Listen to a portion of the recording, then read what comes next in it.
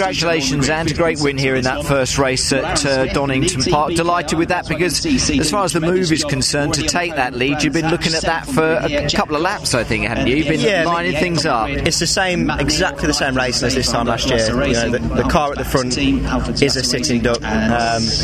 You know, these cars are relatively underpowered compared to a touring car or something where it doesn't really matter about tow. These Clios, when you've got a car in front, you definitely feel the pull, definitely.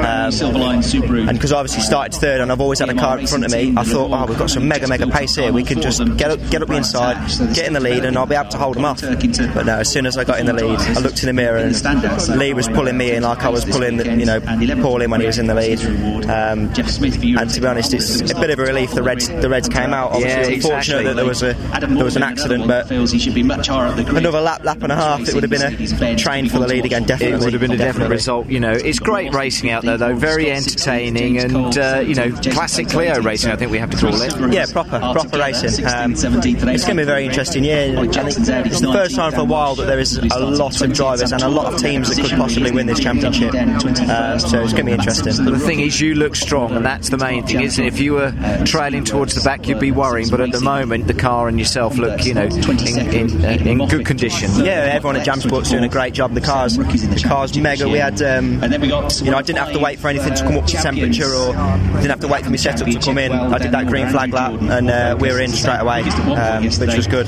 Track conditions out there just now. We had the MSA, or the Ford MSA formulas before you.